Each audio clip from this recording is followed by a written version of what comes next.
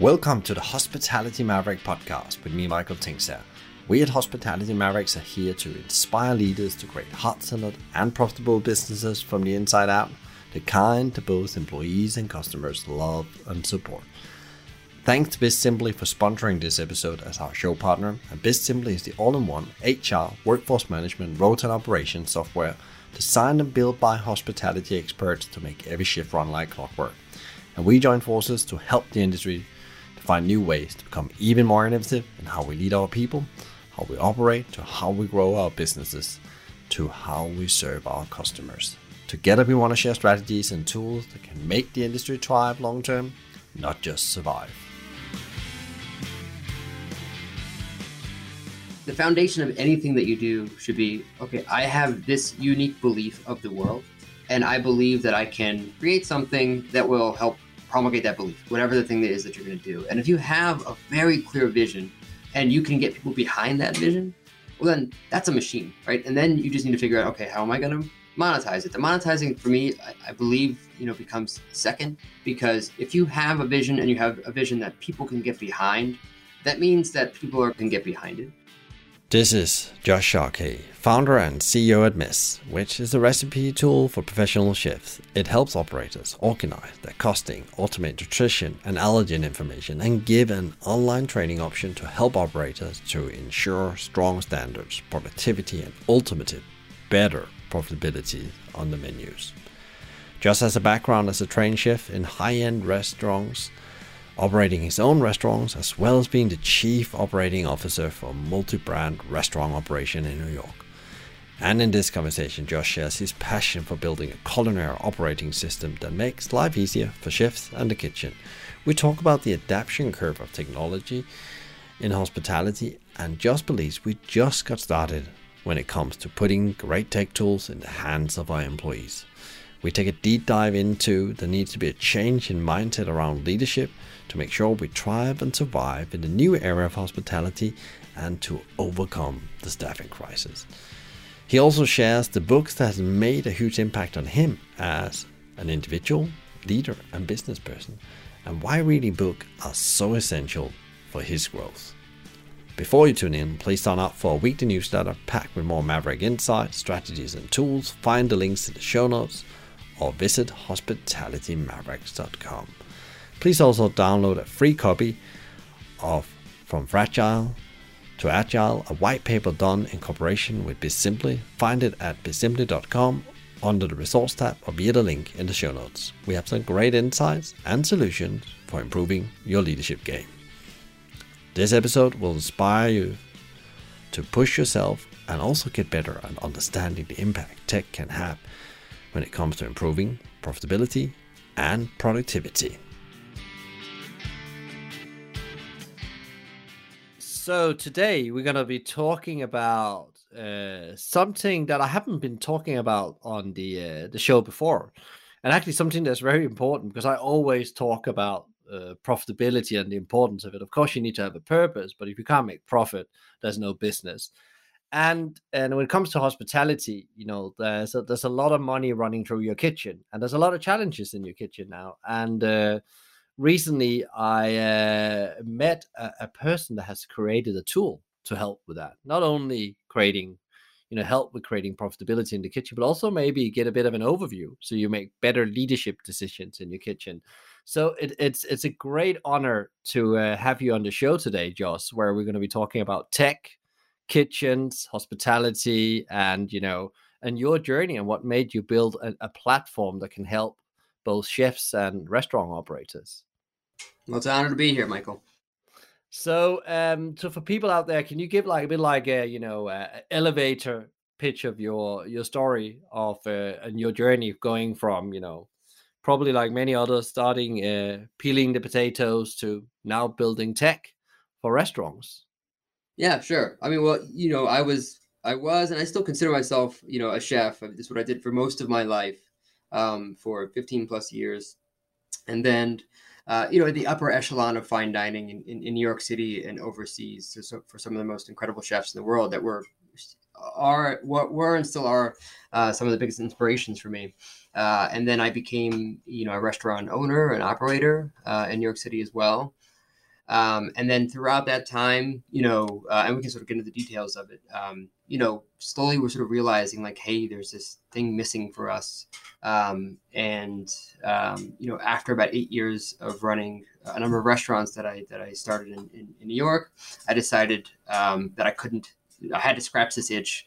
And I divested from running the restaurants and focused fully on building this new product, which we're talking about today, which is Meez. What does this platform do? Because it seems very simple what it does. You would think, why haven't anyone really thought about this before? I've seen similar thing, but not so specifically solving the problems you are solving in the kitchens. Yeah, absolutely. Well, I mean, and it is simple, and I think it's really, it really took sort of, the perfect scenario of I'm no like special chef in any way other than many other chefs. I just happen to really have a deep love for systems as well as a love for the kitchen and food, and I think that part was essential to be able to build a tool like Meez. And really, what we're doing is we're just centralizing the entire culinary development, training, and production process. That's what we do. And the ultimate goal here is that we are creating the universal recipe medium, right? So that, if you are writing a recipe, if you are reading a recipe, if you're managing a recipe, anywhere in any platform, that should all live through the medium of Meez that then can be distributed to other places. The people that got this tool in their hands, because you have been live for a couple of years and you went live, is early midst of the pandemic. I couldn't figure it out when I was doing a bit of Googling, but it looks like you just launched in the right period where everything suddenly in restaurants suddenly has become digital, or digital suddenly leads in a way together with, there's two things that drives your business, I say in the moment, technology and people. And it seems like you just landed in a sweet spot there. Was that on purpose, or that was a bit by coincidence because you've been on a journey prior to that? I know. Well, I would be lying if I said it was on purpose, for sure. If anything, I was actually very trepidatious about launching. In the time that we launched, and we actually delayed the launch. So we launched in December of 2020, so about a year ago. The plan was actually to launch in May of that year, and obviously when COVID hit, I realized like, well, I have responsibility to the industry to do something to help. And although I do, like, I firmly believe that, that Meez is going to change the paradigm for how, chefs and culinary professionals operate. That at the time, there was a more direct thing that we need to do to help. So we actually launched this thing called Recipes for Relief prior to launching Meez in May of last year, which is essentially, we quickly built a public version, like a consumer version of the platform, and allowed chefs to create and sell their recipes and recipe books on Meez, and 100% of the proceeds went to the chefs. So we did that for quite a while. I consciously made the decision that, we're not going to be a consumer company, anytime soon. So let's, rather than bifurcating the company, I decided to just focused on culinary professionals, and so we launched to the public in December of 2020. So again, like about a year ago, and it's been really, really fast growth ever since. And I think the one thing I didn't predict, I always we've been building this product for long before we launched, and we're building it within the ecosystem of the restaurants I was running, as well as with a number of chefs in my network across the country, beta testing and making sure that we were building the right product. And so I was pretty confident that we had something really special. The one thing I didn't plan for because of the pandemic is this proliferation of like these prosumers and chefs that were starting their own businesses independently from restaurants, just starting their own food businesses, whether it's a delivery business or a meal kit company or a food business, themselves. And it turns out Meez is perfect for that, because we, among all the things that you can do within Meez, obviously you can get really, really accurate food costs, more so than probably any platform that exists, and nutrition analysis and things like that, all in a way that just is very easy to do. And the platform is not expensive, comparative to sort of an ERP system or back office system that might be, $300 or something a month, with a lot of setup. And, individuals starting their own company, they're clearly not going to do that, may never do that. And so we were lucky in that there was this proliferation of that sort of segment of of the world that just started building their own business, which is so cool. We're helping to empower all these individuals to to help them run their business. So when you saw this quick adaptation of this tool, because you're definitely solving a problem people had, what kind of things is this doing for people? How is this impacting their profitability? Do you know that? Have you looked into that as you rolled it out? Yeah.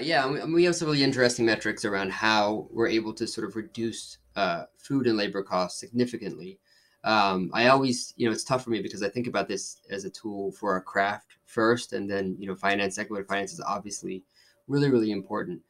And I think that, the way that Mies is most effective is that it's actually impacting the economics of your business, as opposed to a tool that will show you the economics of your business. I think that, most people are building software so that you can see the best reports and see your theoretical food costs and see your all these things, which is imperative. That's very important. But first of all, that information needs to be accurate. And you need to be able to understand how can you impact it, right? How can you make more money? How can you save money? And that's what Mies does, right? So the output of the reporting and things like that. Well, we don't do a ton of that. We actually connect with ERP systems and back office systems that inventory systems that help with that. And we focus on how do we help operators and business owners and chefs like have an impact on that number, right? And so I would say there's three ways in which we do that, right? And the first one is in order to get a really, really accurate food cost and nutrition as well, there's so much data that's needed when you create a recipe, right? You have to know if I use a head of lettuce and I'm going to use a half a cup of shredded lettuce, how much does that head of lettuce weigh because I'm buying by the head, and how much do I lose when I take the core out, and how much does that cup weigh when I use it in a recipe. And then all of that information for every single ingredient, if I'm taking just the leaves off of mint, how much do I lose? All of that impacts your cost significantly.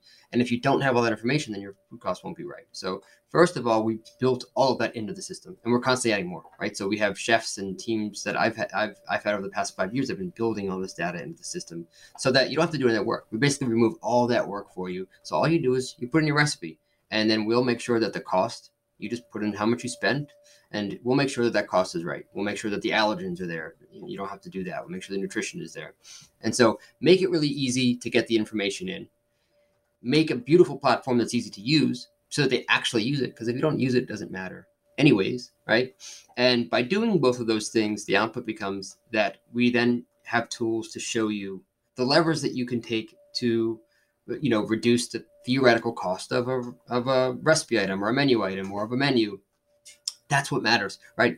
I've run, lots of restaurants and owned lots of restaurants, and, everything from restaurants that had annual revenue of $1 million to restaurant groups that had $150 million in run rate. And what I can tell you is the problems are the same, right? Is that, yes, we need to waste less, but ultimately, if you can lower the theoretical food cost of your menu without affecting quality, meaning like if your food cost right now, if you operated perfectly and wasted nothing, was 28%, and on average, most people like waste about 2 points of product, then okay, you have a 30% food cost, and that's not great, but that's pretty average, right?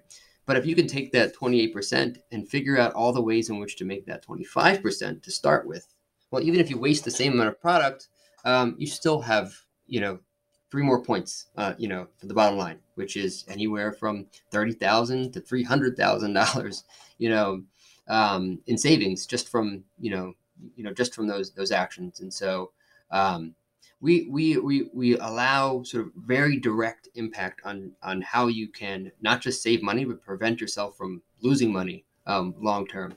And so that's a big part of the product. The other part I would say is just recipes encompass so many different sort of tentacles, right?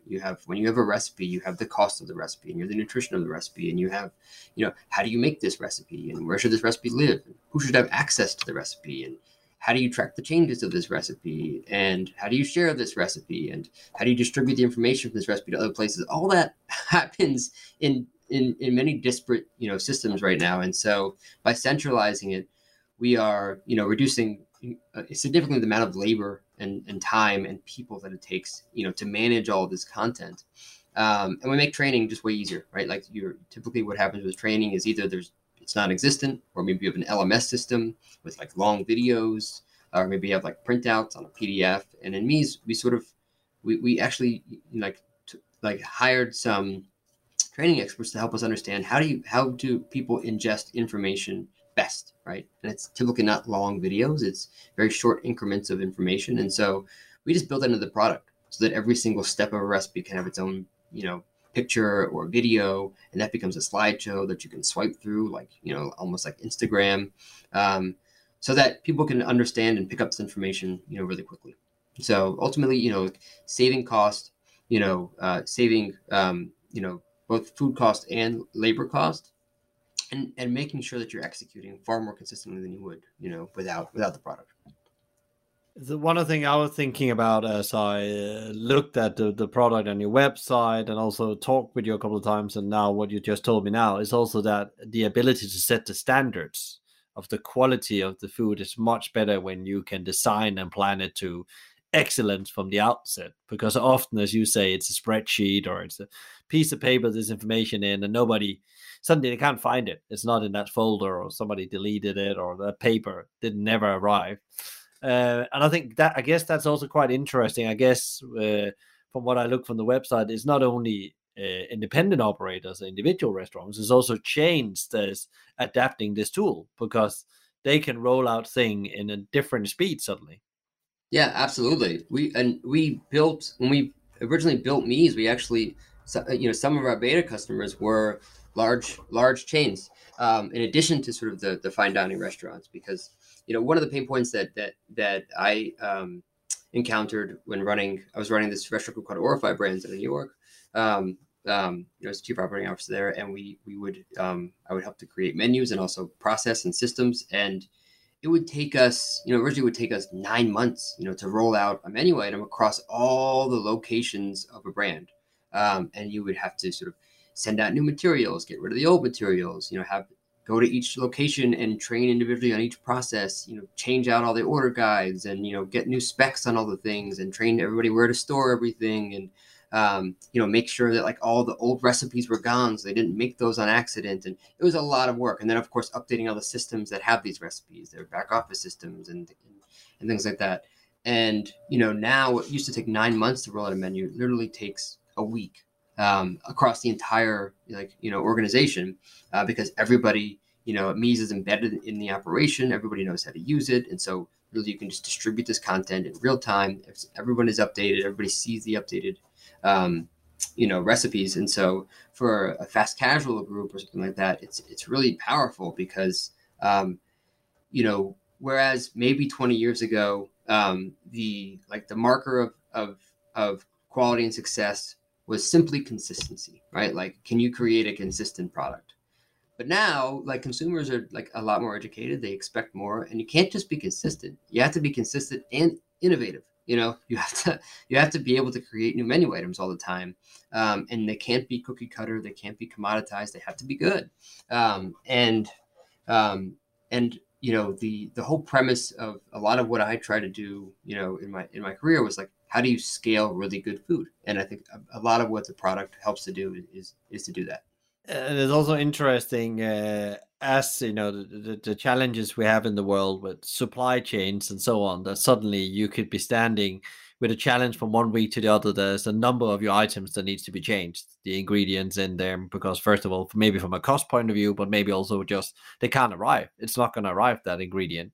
So we need to change it. We need to maybe take a menu item off, roll a new one in. And I guess also you have a lot of new people coming into your business right now in hospitality. Have you seen that has an impact as well when we, think about the amount of new people that's been trained in businesses as they've been reopening? Has the tool helped them as well? Oh, 100%. I mean, it's the cost to train and onboard a new employee, is very often underestimated. I think people, clearly understand a lot more nowadays, but bringing on a new employee is costs a lot of money. You have to train them on, on your culture and your organization and where does everything live, and on top of like how do you do these things. And now with the way that the product is set up is, because it's so easy to use, you can literally hand off only the things that they need to see, and in real time as they're learning these things, they can see and interact with this product to make sure they're learning the right thing. I'm always a big proponent of just-in-time information as opposed to just-in-case information, right? And typically training happens as just-in-case, right? You go home, you read this long thing, you watch this long video, and then you go back and you hope that you remembered some of it, right? And I don't see that as really effective in absorbing information quickly, right? If I want to make, a salsa verde, right? I want to see in real time. Oh, I got it. Here's how I need to clean the parsley and the mint. Okay, here's how I'm going to grind the garlic. And when I puree it, it should look like this. And as I'm doing it, seeing it. And I think the ability to make these recipes far more explicit than implicit, and creating like that sort of ability for chefs to do that easily has really helped with training a lot. That's super interesting, Josh. What about like technology? We go up in the helicopter in general, because technology has really advanced, and really there's a lot of it hitting the customer side during the pandemic, and there's been some in the employee side, but there's always been this unbalance of things about how digitalized a restaurant are in the front of house and the back of house. How do you see that plays out in the coming times? Because I guess technology is going to be a key thing really to automate these, low value items or really important decision points you need to have as a leader in a business. Yeah, absolutely. Well, what I would say is I think we're a long way away from robots cooking our food. That's for sure. But can some of it get there? Maybe. As a chef, it's a little bit sort of, disheartening to think about like that. But at the end of the day, yes, all of this is formulaic. The Brix level, the salt level, all those things can be, we have to grab a peach and understand how sweet that peach is if we're making a mostarda, to adjust the recipe. Whereas I would assume that a robot that can read the Brix level at that time would in real time adjust the recipe and make it better. I think that there's a lot of opportunity there. What I would say is the food industry is only at the very, very beginning of the adoption life cycle of technology. So there's a lot more to come. And I think that the price to value is going to take a long time to really sort of like meet, right? Where the idea of a restaurant that's able to afford to do that. Because first of all, you need to change your entire operation. Likely what you need to do is, build from scratch if you're thinking about like automated, processes. So, there's money in that already. So like there's going to be, there's a long time before I see that actually having a big impact on the industry. It will happen. I'm pretty sure that it will happen eventually. I don't think it'll happen, in my lifetime of the industry, but maybe my kids or my kids' kids possibly. What I'll say for me, I always believe, and I think Steve Jobs said this and it always resonated with me, like the best technology amplifies what we already do. It doesn't necessarily replace what we do. Now, for sure that's happened. Like we said, like we know that AI is going to do that. There's no question about it. But cooking is a craft, right? So as it relates to the food business, I can't speak to cashiers and things like that. Things that are very rote, things that are very sort of repetitive.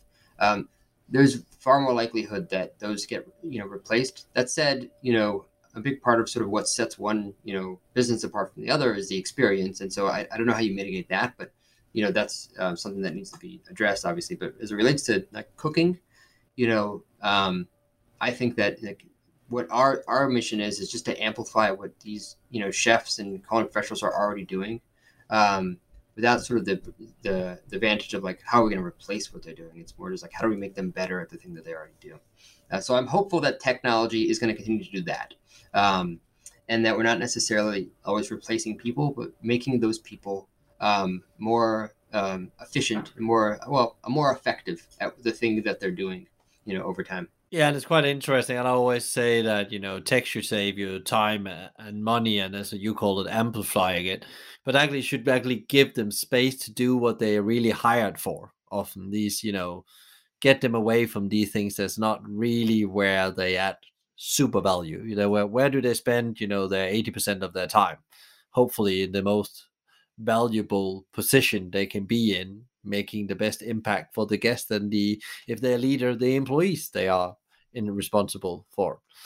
Um, what about like a product like this? We already touched a bit on it. Like we have this global staffing crisis in the industry, and it seems like there's even some places they talk about like there's an exodus of the industry, like people that would never ever come back again. And technology has been talked about like a bit of a savior for that. Have you seen that your platform had made a difference for people here in this period of the staffing crisis? Have you heard any of your customers coming back said that it really took the pressure off us? And Yeah. So yes, for sure. I would say that there's definitely a staffing crisis. What I would say is I think a lot of what has happened is just illuminated what was already a big problem that needed to be solved, independent of automation and things like that. Especially when it comes to like the food world, standardizing your product is something that most restaurants just didn't do. And I think that there is a notion, and sometimes I get in trouble for saying this, that there's a notion that like you can't document the way that something should be done because it's cooking and and you just have to know and you have to feel. And that is true only to a certain extent, but it doesn't mean that you can't be really, really prepared and as dialed in as possible for everything that can be controlled, so that the only thing that the team is really focusing on is the uncontrollables, right? Like the recipe can be dialed in really specifically. The process of how you make that recipe and when you make that recipe and why you make that recipe, that all can be dialed in. And then then there's that sort of last mile of execution where like people are important. Um, but I think this staffing crisis is really my hope is it's really just sort of a new temperature check of like, hey, it didn't work before, and so that means that like we lost a lot of people out of the industry, but I think that they'll come back as restaurants, as the right restaurants are setting the right example of like, yep, we need to take better care of our employees, and it's a cultural shift. I don't think that what this means is like now everything's going to be automated and it's going to be all robots. I think that it's going to force a culture shift because the culture in the restaurant business, just required one. I come from the older school background of kitchens where everybody worked 100 hours and you worked doubles, and there was it was all shifts, and well, I still loved that.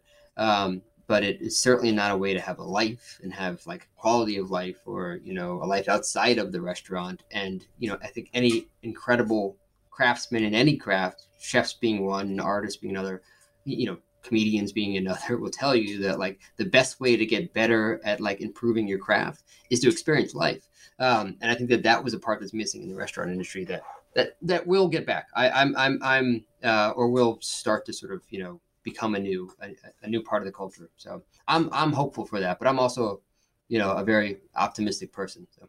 yeah, it's quite interesting because I talked with a couple of people and they said that we didn't need more restaurants before the pandemic. We needed better restaurant in all aspects, and that both comes to the employees, the products, the service, and those kind of people that runs business where they believe they are aiming for that standard. They of course they have challenges right now, but they still say it we'll find a way right now, but it's not the easiest in the world. But they're suffering from a cultural shift. They also say that there's some places that hasn't been treating their employees as well that they should have, and that has set a banner for how it is to work in hospitality. It's not always true, but unfortunately that's where we ended in a way, and now we need to make the change to bring people back. I really believe in the same things that you say as well. It's about setting a new standard and showing that actually we can be a place where you can have a life outside work. It is, and it is systemic. I think one thing I want to make clear is that, like, I think that there's this notion that, like, restaurant owners have just been terrible to their employees. And, I've owned restaurants for many years, and I can tell you, it is, your back is against the wall all the time, and you have to make decisions that impact, all your team. And if the margins are so slim, and, there's a ceiling to how much you can charge for your product. It's one of the only industries where it doesn't matter, the price point, right? There's a ceiling to how much you can charge for something, based on our economics. And so the cost of running that type of a business, and to run that business really well, we should be charging a lot more for the food. But we can't, at least not now, unless without like some sort of giant systemic change in the entire culture of why we would pay more for food and how we would be able to pay more for food. Because without it, it's just a very slim margin business, and it's tough to allow your employees to have, that sort of that runway, because everybody is just running on really, really tight margins. I am certain there are like ways to do it, and it's risks, and every business owner like knows that, like, it's easy to tell them to take that risk and just to put everybody on salary and give them, all the benefits. And that is clearly the right thing to do. But anybody that's a business owner, can attest to, like, it's a risk, and their whole life is on that business. And, and so it's going to require like some collective effort from the entire industry to make it work. Yeah. And I guess also, as you say, the perception of what a meal should cost, because we've been, as consumer, almost trained to that, food is more like a commodity than an experience, special thing. You have this expectation what a cup of coffee costs, and so on, as you say. And it's going to be interesting to see how that develops as well over the next coming years, because things will be more expensive. We can see it in the supermarket already, and the energy bill and all that. And it goes the same way for the restaurant operators. How do you see then, like, you with your background in hospitality now in tech, but how do you see the industry evolve over the next 18 months? Because we are in, for me, like in a very, very special time in history of our industry. Yeah. Well, I mean, look, I think that we're still, like I said, we're still in such early days that the adoption curve still has a way to go, for us to see, just to get the restaurant industry into, status quo of what it should be in terms of technology adoption, right? If you're referring to sort of like how I see, this industry over the next 18 months as it relates to technology. I've said this many times. I think that, the biggest change outside of technology is just the medium in which food is delivered to people. Right. And so we're already seeing delivery and ghost kitchens, and those are clearly not going away. I think that there'll be some level setting of like how that exists, and where sort of the brands sort of, end up.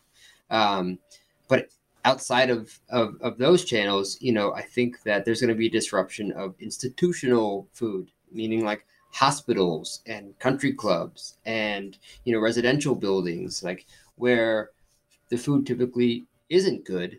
I think that because we need all these new avenues of where we're going to sort of like, generate revenue, I think that you're going to start to see really, really good quality food at all those places, because there's enough, talent that can actually do that. And they don't need to accept, the commodity type things they might be getting at those places. I think, maybe you see Jean-Georges, doing the food for hospitals. Who knows? Maybe you see Jose Andres doing the food for, for hospitals and country clubs, like, that and by the way, I'm saying big names, but like all of the incredible sort of talent, independently in each market. I think that there's so much opportunity there. Maybe you see like a Reem in San Francisco doing food at like different, like, there's lots of like, there's so many talented chefs that I think there's a huge opportunity to like make sure that anywhere you go in the world, like if there's food being served, it could be good. But what you're saying, Josh, is also everything is up for disruption. Still, we're not even seeing we're only seeing the start. That's what I wanted to say, and I agree with you.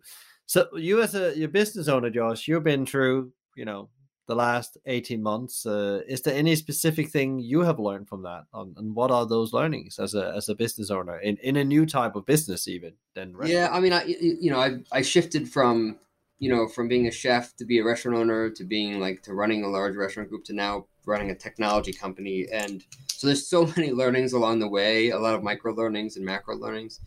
I would probably say this is maybe just germane to sort of the last 3 months or so of things that I've been going through as we're raising new round of capital and bringing on people and sort of trying to sort of make sure our team is operating at the highest levels. And I think there's typically like there are cliches that are cliches for a good reason, and one of them, and you tend to not really truly understand them until much later on in hearing them. And I think one thing that has become so apparent to me is that people are not the most important part of the business. They are the business. Like they're literally that is the business. Is like your people.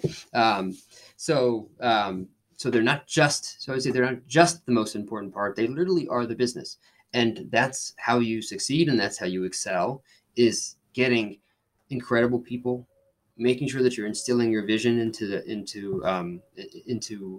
values into what you do so that they can get behind it, and making sure that they have the runway to just go and execute and be happy doing it. And if you can do that, you can really do anything, right? And I don't think I fully appreciated that, and I'm sure I'll still continue to learn about it, but I always looked at businesses like you have to have a good product or service, right? You have to have good people, right? And then you have to have good economics. And all of those are clearly true. But I think more and more today, I realize that like people are everything, right? Like if you have good people and you can inspire them and you can make sure that they're happy and you can, give them the runway to succeed, they will. I think that they'll surprise you, and your business will grow far more than you ever could have without that sort of perspective.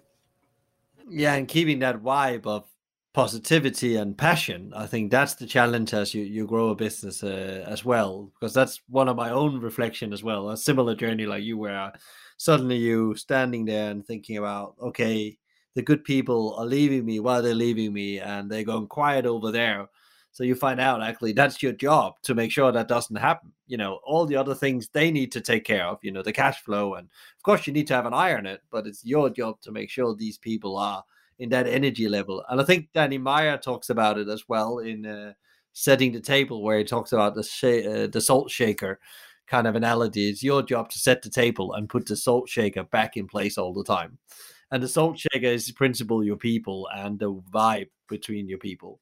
100%. Yeah, I'm a big proponent of first principle thinking, and every team member at Me's, the first thing they see is our first principles, because for me, I believe like you can't have autonomous thought and make decisions unless everybody is sort of collectively believing in the same things and can make decisions, and because of that, they're able to make mistakes, and I'm okay with it as long as they're abiding by our first principles. The number one being operational empathy, and that really is the bedrock of what we do.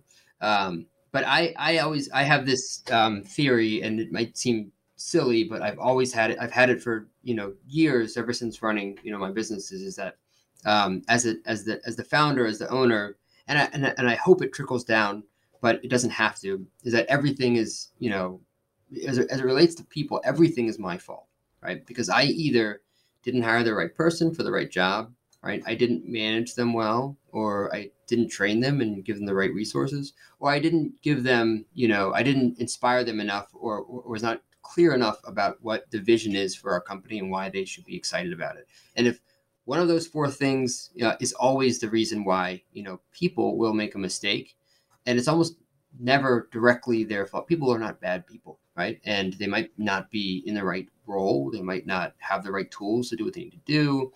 They might react to things, they might be better with aggression than, being soft, and you need to know that, or vice versa. or they might just not know why they're doing what they're doing.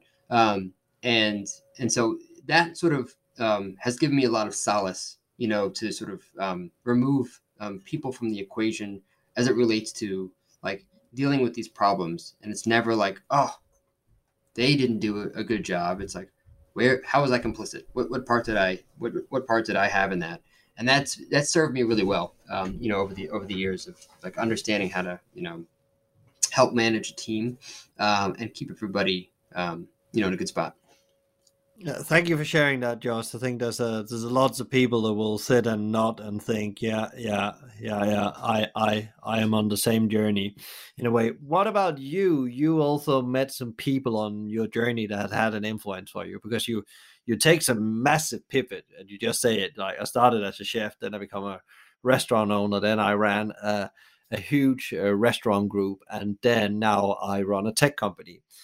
You might have met some people on your journey that have actually made you be able to make these shifts. I guess there's some people has influence on you.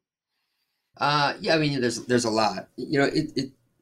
Oddly enough, I think the majority of the influence came early on with the chefs that I worked for, with Greg Kuntz and Floyd Cardoz, and even David Boulay. Like the lessons learned there that were applicable to life. It's pretty incredible how well sort of being a cook translates into being a business owner and operator.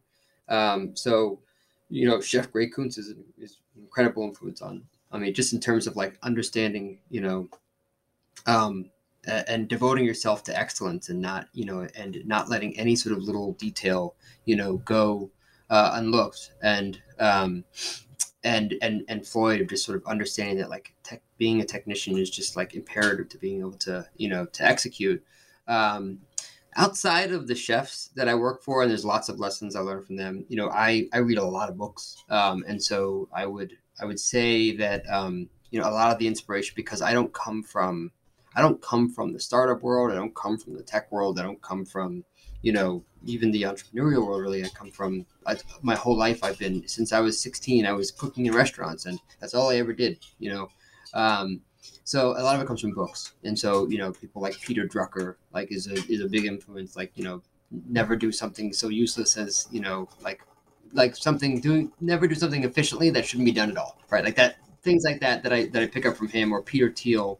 The idea of that don't compete, right? Create something that is at least 10 times better than anything that exists, or create something that never existed before, because the idea of competition is futile. And so there's lots of little lessons that I learned from all the books that have helped along the way.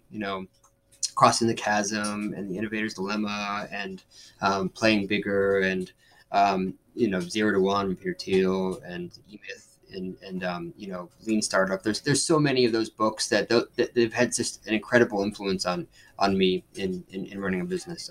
So which book would you give away 9 out of 10 times? Lately, I think, especially because of all the disruption that happens, I love Play Bigger. Have you heard that one?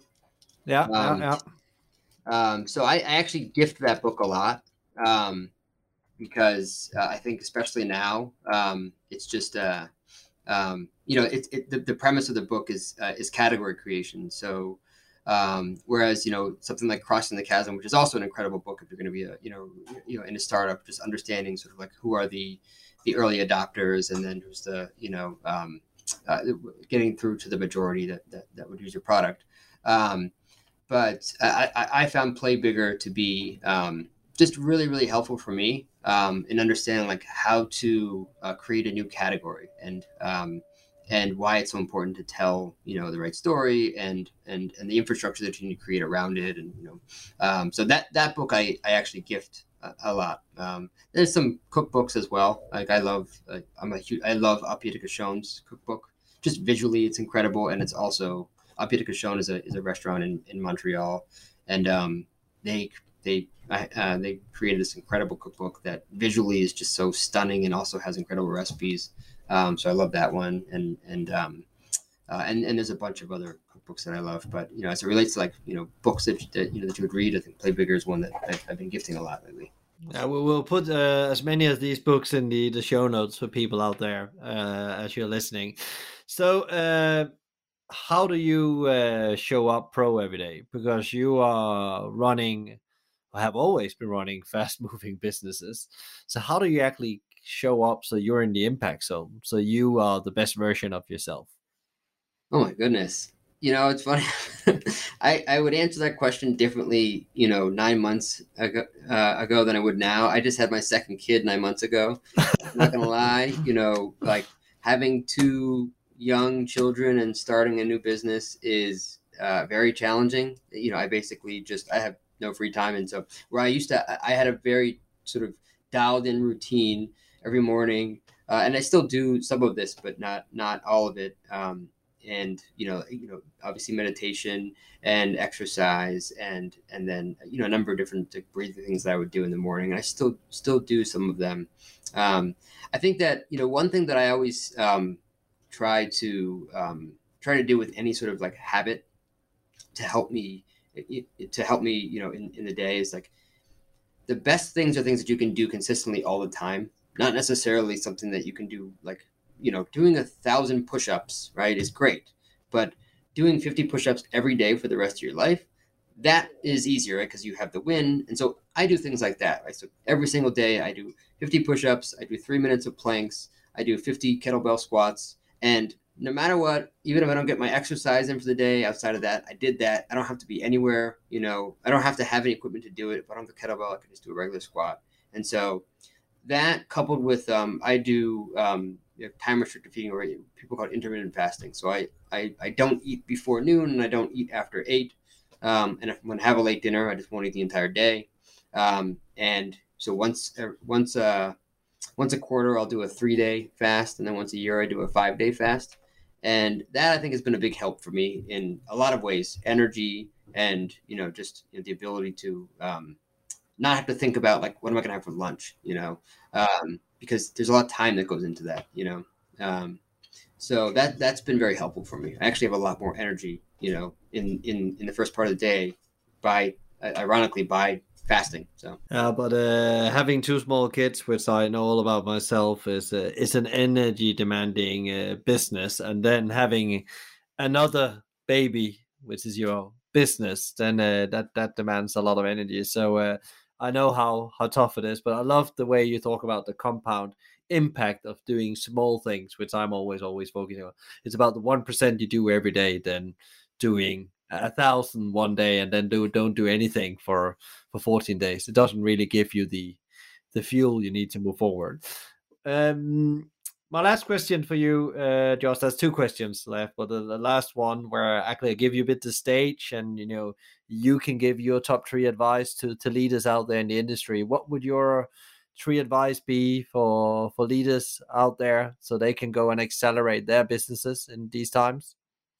yeah, well, I think I think the most important thing, you said it too, is just like the why. I think I always say, like anybody, people always ask me like, okay, I want to start this business and what's the idea?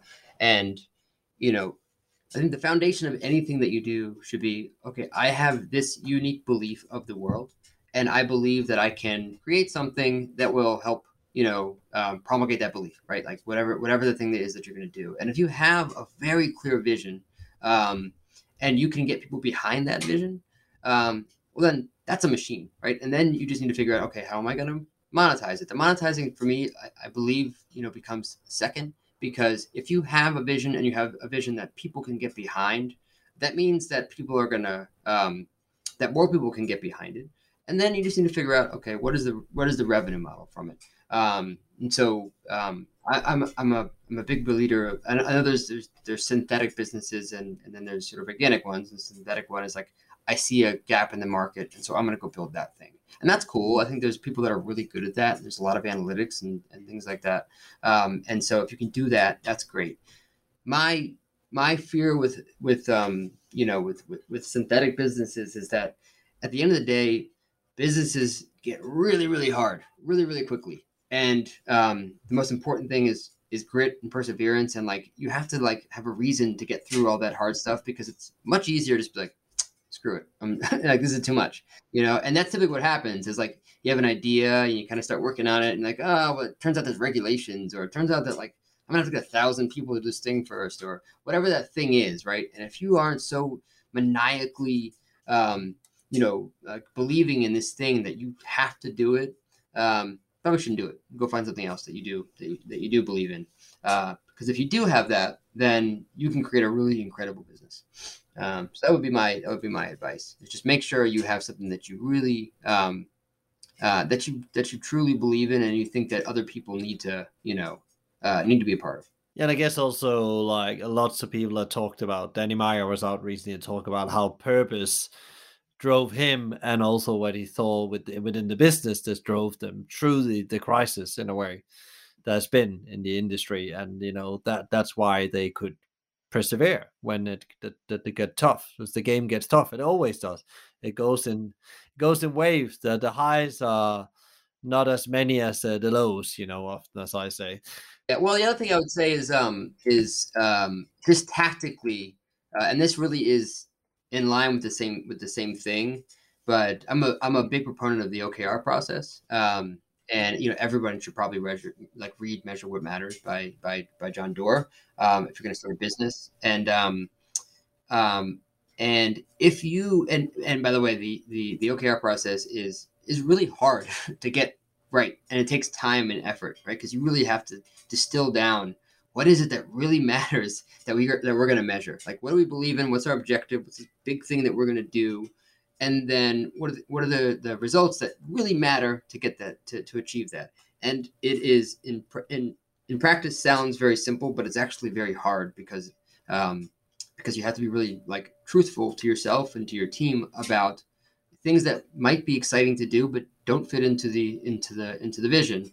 But if you can really crystallize a powerful OKR process within your organization, it is one of the best ways to create focus and prioritization and see actual results over time. So I'm a big proponent of the OKR process. I will say, like, if you have a startup, I think that there is a time where it's too early to do an OKR process where you may not even know what the key results should be yet, right? You know the objective, but you're still doing testing. You're still in that sort of like value hacking phase of the business where OKRs might not actually be effective for you yet, and they might take away time. But once you do understand product market fit, and you understand the value that you're driving and who you're driving it for, then it's almost like a non-starter for me. Like, everybody should have it. Yeah, and it's a very agile tool, and especially for restaurants. And I advise a couple of CEOs. We have worked with the OKR process actually to manage uncertainty, and suddenly get that absolutely clarity a team with, because you involve people in making the plan. It's not just you coming and say, here's the strategy. You create the strategy together with your people. And it's go and buy that book by Joe Doerr. Yeah, it's an amazing book. I totally agree. Where can people find out more about you and Mess? Where is the best place to go? Well, yeah, getmees.com is the website, and @getmees is you can find us on Instagram there. I am on Instagram, although I post maybe 3 times a year about my kids or my wife, but I'm at Josh L. Sharkey on Instagram. And I do sort of post about bees as well, so you can find me there. And that's it. Great. Thank you so much for coming to the show, Josh. I'll send you and the team and the family power and energy for the times ahead. Thank you. You as well, Michael. Thank you so much, Josh, for your great insights into how to use tech to improve your operation and your great reflection on leadership and personal development. I would recommend you to ask yourself, have I ensured that my people have the best tech tools in their hands to get the job done? To get further inspiration on how to improve profitability and productivity in your workforce, please tune in to episode number 6, Only the Innovative Will Survive, with Joe Crisps, co-founder and MD at Trail. If you enjoyed today's conversation, please share, rate, review, or subscribe to one of our channels. A big thank you to BizSimply for supporting us, bringing great insights, strategies, and tools to help the industry thrive, not just survive. Check them out at bizsimply.com. on their social at BizSimply or BizSimplyHQ. You can also email them directly on advice@bizsimply.com. Remember to download your copy of From fragile to agile, a white paper done in cooperation with BizSimply. Find it at bizsimply.com under the resource tab via the link in the show notes. We have some great insights and solutions to improve your leadership game. A big thank you to Fina Charlton, the show producer and editor from the Podcast Collective. Tune in next time for another interview, and in the meantime, find out more about us, subscribe to the newsletter, and download free leadership tools at hospitalitymavericks.com. And don't worry, if you didn't get all of this, there will be links in the show notes. From all of us here at Hospitality Maverick, we wish you a happy new year. And I'm Michael Thingser, and you've been listening to the Hospitality Maverick podcast. Be Maverick.